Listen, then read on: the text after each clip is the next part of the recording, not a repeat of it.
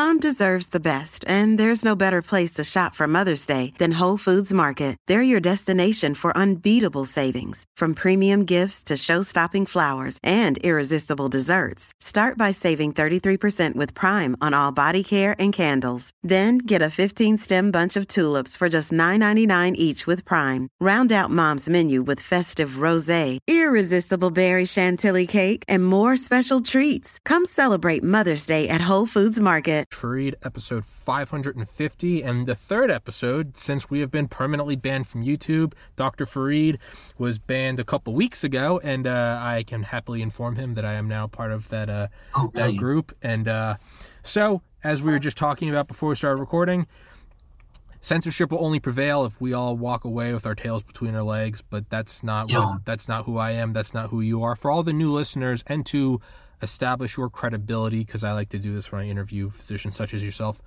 please introduce yourself and tell everyone your medical background. Well, I'm George Fareed, a family practice doctor in the Imperial Valley of Southern California. I've been here for 31 years or more. I started the HIV clinics in the valley and continue to take care of most of the HIV patients, but I just primarily do family practice, family medicine, hospitalist work, in nursing home work, wound care work. I just came here because I wanted to reach into many areas of medicine that I couldn't do in an urban area or in an academic center. So I have a background from Harvard and UCLA, and I background in virology. And I had we were thrust into the COVID pandemic because we became the epicenter for California. And so a colleague of mine, who's an amazing, great doctor named Brian Tyson, and I charged right ahead with early treatment. And that was what I had always done for HIV and what I tried to do in other areas of medicine. And so we used a protocol that we made based upon work from Didier Raoult and from Vladimir Zelenko in New York, and from research that was published using hydroxychloroquine as a backbone. And the protocol that we used was a bit stronger than those of other people. And maybe because of that, with the antibiotic, doxycycline, azithromycin, zinc, vitamin D, and aspirin, we ended up with currently now over 7,000 patients that have been treated.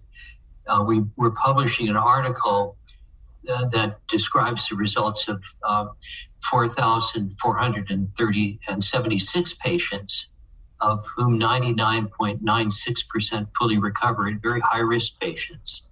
And so that's what we aimed for from the beginning, and everything showed it worked, and we wouldn't have continued if it wasn't working. And we tried to get this recognized by Fauci and the NIH and FDA and all over the county and the country and state. And there was pretty much dead silence and propagandizing of the general medical community against any early treatment. So that's my background. It's still taking patients from around the country who can't get this treatment early and locally, and still seeing very great efficacy with now ivermectin added in it since November of last year, and then now monoclonal antibodies infused if they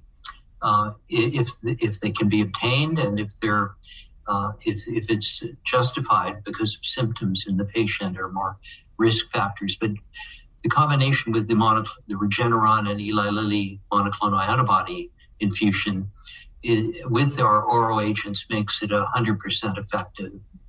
It's really been very gratifying in that regard. But we didn't use those monoclonal antibodies for the first year, and we still had that great. Our results in the paper are primarily from the population that just had the oral medications. And then I spoke in Washington in November with Peter McCullough at Harvey Risch on early treatment at the Senate. And then I was just recently asked to come to Rome, Italy in 2 weeks to speak to their Senate. And so I'm updating my speech from November making it much stronger, actually, to present in Rome, Italy, to the summit there for the first international COVID summit of doctors and lawyers and informed people, advocates for what needs to be done to overcome the pandemic. So I've got to get ready for that short trip to Italy. Is there any hope that your treatment and your methods will start to gain traction as you go to Italy? Because it's just so absurd that... Hey, it's Ryan Reynolds, and I'm here with Keith, co-star of my upcoming film, If, only in theaters May 17th. Do you want to tell people the big news?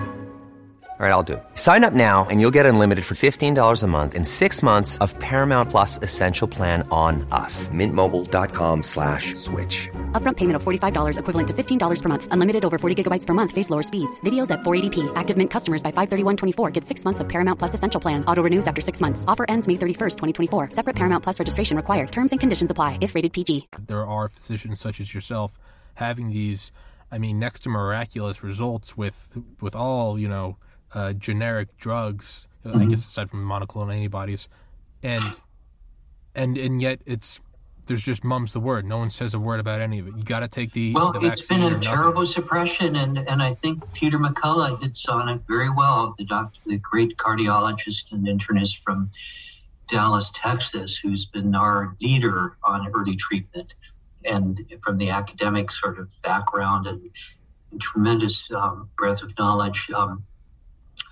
He gave a beautiful lecture in Michigan a week ago. It was to a nice group of people. I don't know who it was specifically, but it's on the internet. It was an hour-long lecture, and in that he laid out everything on the pandemic and on the importance of early treatment, and it's quite clear that what's suppressed this and what is still suppressing it is this charging with and backing of the vaccine approach, and the vaccines would be fine if they were sterilizing or if they were protective, but they don't block the infection. And so they're leaky vaccines. They created the variants. They created Delta variant out of a vaccinated population, and they'll continue to create variants as they're pushed, and that's what continues to suppress us, that mandates for vaccines, boosters that shouldn't be needed in the first year of a vaccine program, and toxic vaccines that are expressing the worst part of the COVID virus in the form of that spike protein from the original infecting primary variant, basically original variant of COVID-19.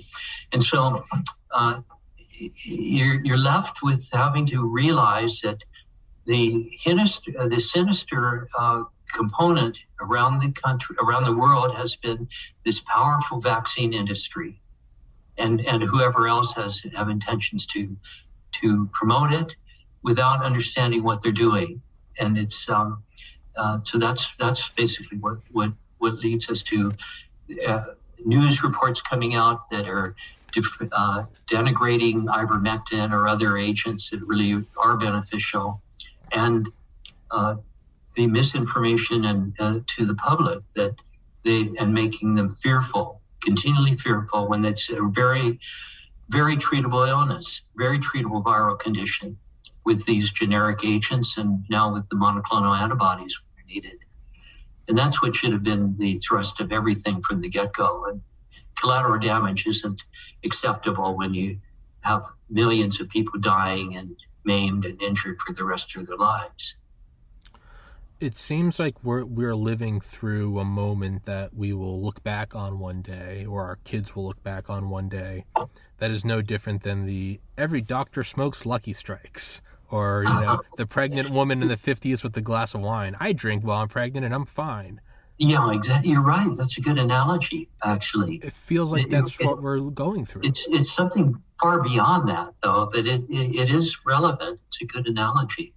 Well, even I've interviewed Gerald Posner, an investigative journalist and author, who of his many books, one of them is just called Pharma, and he really focuses on the Sackler family in Purdue and their pushing of OxyContin, as well as bribing physicians to do so, and you have all these maps of how they can push it more and exclude competitors and then block negative side effects. And again, I mean, so the the Lucky Strikes and the pregnant woman, I mean, those are the 50s, but I mean, this was in the 90s. You can go back and find the commercials on YouTube where it's like, I hurt my back, while working construction. OxyContin gave me my life back. And at first you're like, great, he got his life back. And it's like, and with no real side effects. And now if you said that to someone with a straight face, here's OxyContin, there's no downsides, they'd smack you. They'd say, what are you doing? Put that down. It's going to lead to heroin. Absolutely. Yeah, you're absolutely correct. So many bad things that are pushed for financial gain, and a few at the expense of the millions of the masses. It's just absurd. And I mean, even the VAERS data. I mean, now that we're kicked off YouTube, I can just talk about all this stuff freely. But I mean, to date, 13,627 deaths, and that's not including 1,671 miscarriages. That's just in the United States. But that may be very actually significant underreporting or underestimation. Some will say that it's as high as 45,000 fatalities, which is just it is there. That's one side of the insidiousness of this, the evil nature of this. The other side is the amount of lives that have been lost, not to adverse effects from the vaccine, but rather from squashing and suppression of early treatment. Up to, didn't Dr. McCullough say, upwards of, I think, 8. Another day is here, and you're ready for it. What to wear? Check. Breakfast, lunch, and dinner? Check. Planning for what's next and how to save for it? That's where Bank of America can help. For your financial to-dos, Bank of America has experts ready to help get you closer to your goals. Get started at one of our local financial centers or 24/7 in our mobile banking app. Find a location near you at bankofamerica.com/talktous. What would you like the power to do?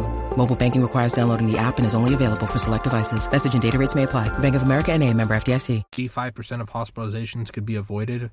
Well, if you use our data, it would be 99.99. Yeah, and I think he's right. That's his conservative estimate. Yeah. And so you're then left with we have 650,000 fatalities in the United States to this time. There might have been 60,000 total if it had been handled properly.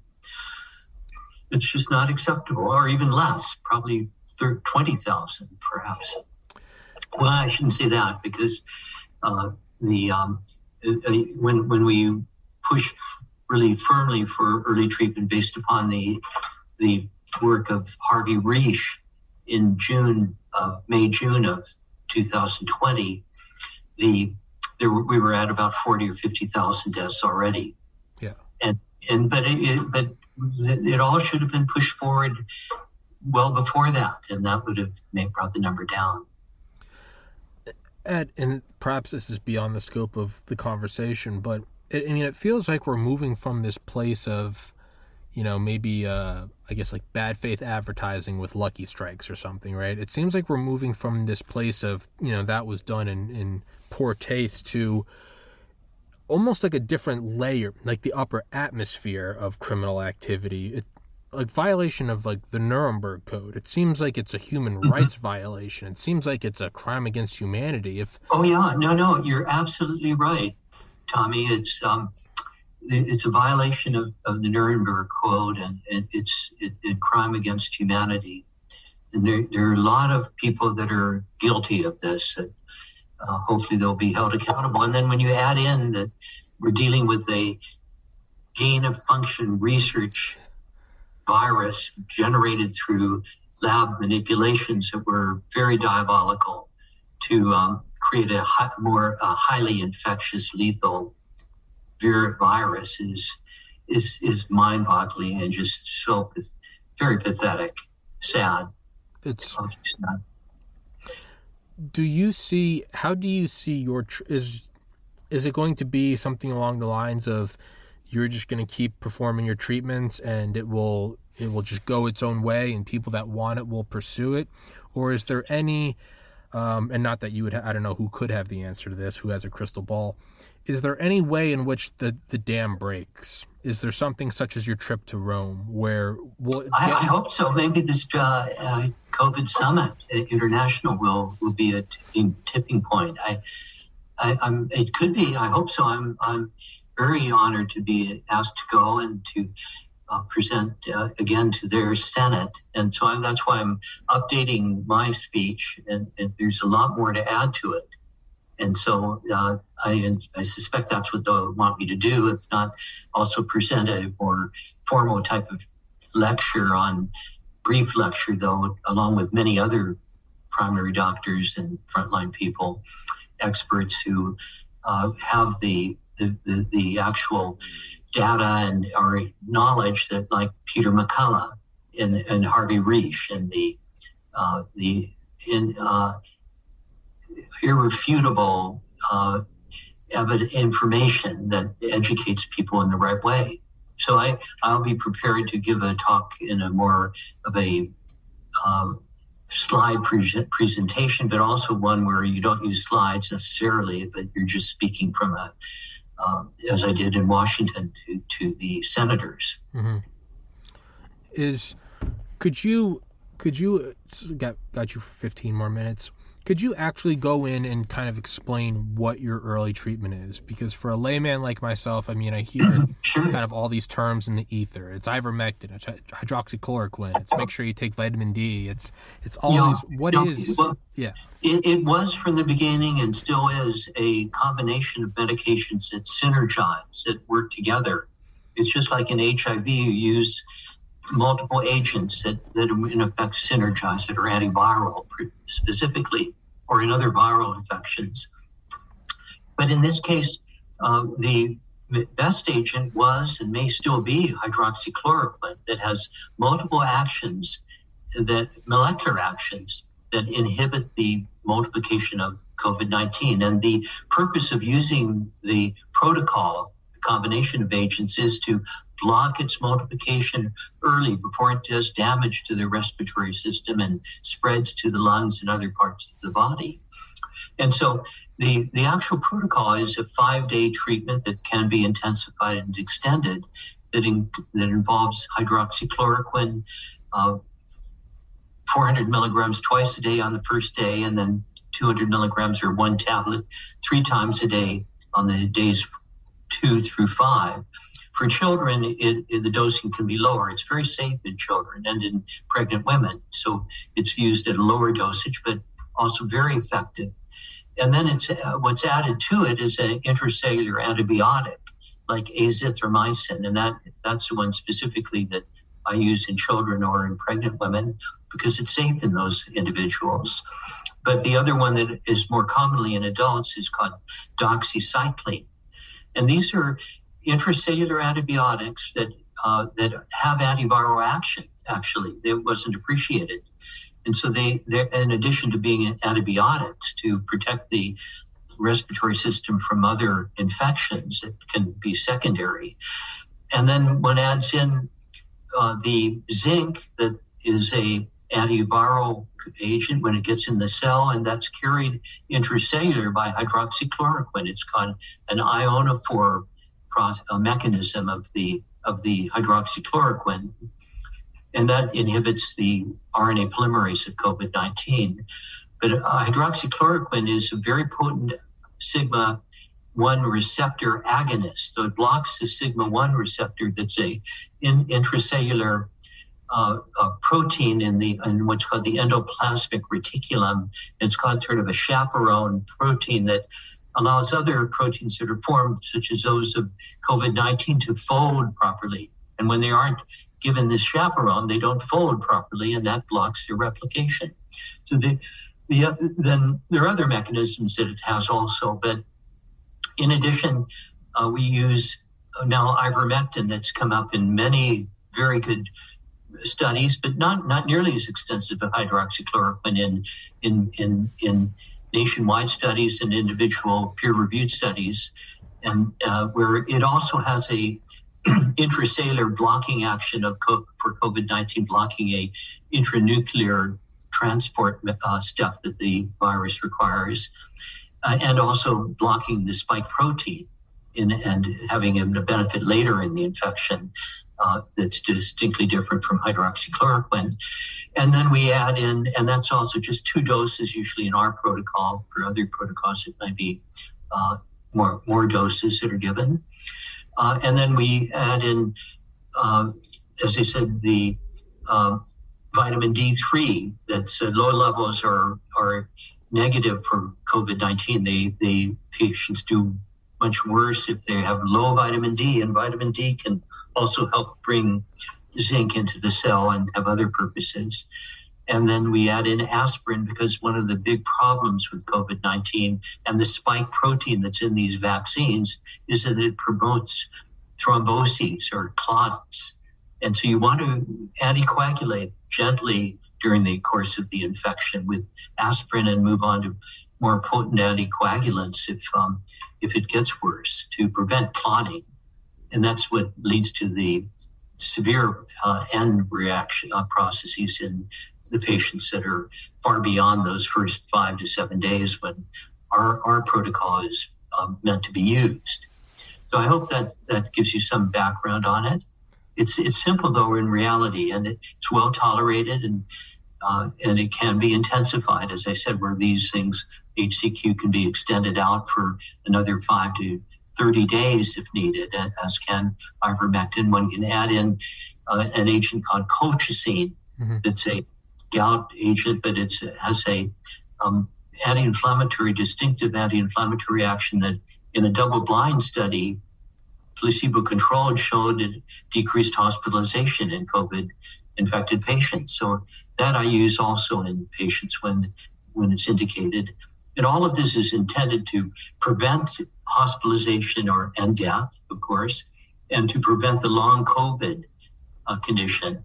And that it's becoming clear that the long COVID is due to the spike protein persisting for months and months in certain classes of what are called monocytes in the individuals that were infected that didn't get early treatment. And so now there's a Dr. Bruce Patterson who's doing some phenomenal work on the inflammatory processes and identifying the remnants of the spike protein, this product that's in these vaccines that actually end up triggering terrible symptoms in people that have long COVID. And now it can be surmounted with the knowledge of that fact and knowledge of the cytokines that are triggered by that presence. Now, for if there are any physicians listening, or for individuals that aren't in your geographic proximity, is there anywhere that they can go to find your treatment protocols? Is it something that they can just look up? Let's say a physician is listening to this in Mexico City. Can they? There are definitely websites, and ours has been published in the local newspaper called the desertreview.com under Frontline Doctors COVID treatment update from April of 2021. However, it's also presented in many different sites, such as that of actually Steve Kirsch has a website that's very informative. I don't know if you are familiar with that, but he lists different protocols and they're able to be reviewed and selected from. It's, I think, in any case, you'll have to get the web address for that, sure. Tommy, list that if you'd like. And then one of the best ones is the outpatient COVID outpatientcare.com, a website called COVID outpatientcare.com that is put up by by Jean-Pierre Kikens and his separate website that has a lot of all these protocols too, called covexit.com, covexit, covexit.com. And so there are quite a few sites for seeing these protocols. Okay, I'll make sure to put those in the description. Yeah, please do. Absolutely. For your treatment now, is there, and I believe you may have answered this, but this is all going over my head. Is there a time in the infection or past the infection or in the timeline of the disease that your treatment does not work? Is there a point that is past the point of no return? Do you have to switch gears? It's less and less effective as the condition progresses. And so it can be effective even if it's 9 or 10 days after the initiation of the symptoms of COVID-19. However, if it's past 14 to 20 days, it's probably reached the end of the second or third phase of the COVID-19 infection or pathophysiology, and those are the inflammatory phase involving the cytokine storm and pneumonia, and then the even later phase, or the evolution of that into the microthrombosis phase, where blood clots are forming and there's real risk of emboli throughout the body and organ failure. Those are then in those points, the individuals having severe respiratory insufficiency and may even be in the intensive care unit getting high flow oxygen. So when you said as late as 9 to 10 days after the symptoms show, so it's not necessarily that you have to catch it within 10 days of the infection, because if it lays dormant or if the symptoms don't arise after 14 days, then there would be no way you could. So it's after the symptoms. Well, it has to do. It varies on the individual and their resiliency and ability to naturally suppress the multiplication and spread of the virus. And they, in the majority of patients that are high risk with multiple comorbidities like hypertension and diabetes and obesity and heart disease, they're likely not to be able to prevent the evolution and the spread, the extension of this into that inflammatory phase, and they would need other treatments that would be brought in. And unfortunately, they go to the hospital and they still get remdesivir and dexamethasone and things that the NIH, FDA pushed forward, that particularly remdesivir, that doesn't work very well, very costly, and just has sort of been accepted as a standard of care, which really bothers me a great deal. And in a couple more minutes, and everything you're talking about, all the drugs and the treatments and the combinations of these that you're talking about, these are all A, generic, and there's no high profit margin, and B, they've all been studied for, dare I say, decades. Yes, exactly. They're tried and true and very effective for various other problems. But now they're focused in on what they never were appreciated to be able to be acting in, and yet they definitely do have these actions. They were there. They should have been publicized and investigated. There should have been an effort on prevention with them, prophylaxis. All of this should have been done, and yet it was all sacrificed for the vax and the billions and billions and billions that go into the remuneration to these companies for those and individuals. Absolutely absurd. I mean, it kind of sounds like the OxyContin commercials. There's no downs. It's these drugs. They're generics. They have no side effects. I hope that comes out sometime. It will. It will in time. It always does. Well, it may. It's taking too long from my perspective. It might not be timely. In time, the truth will come out.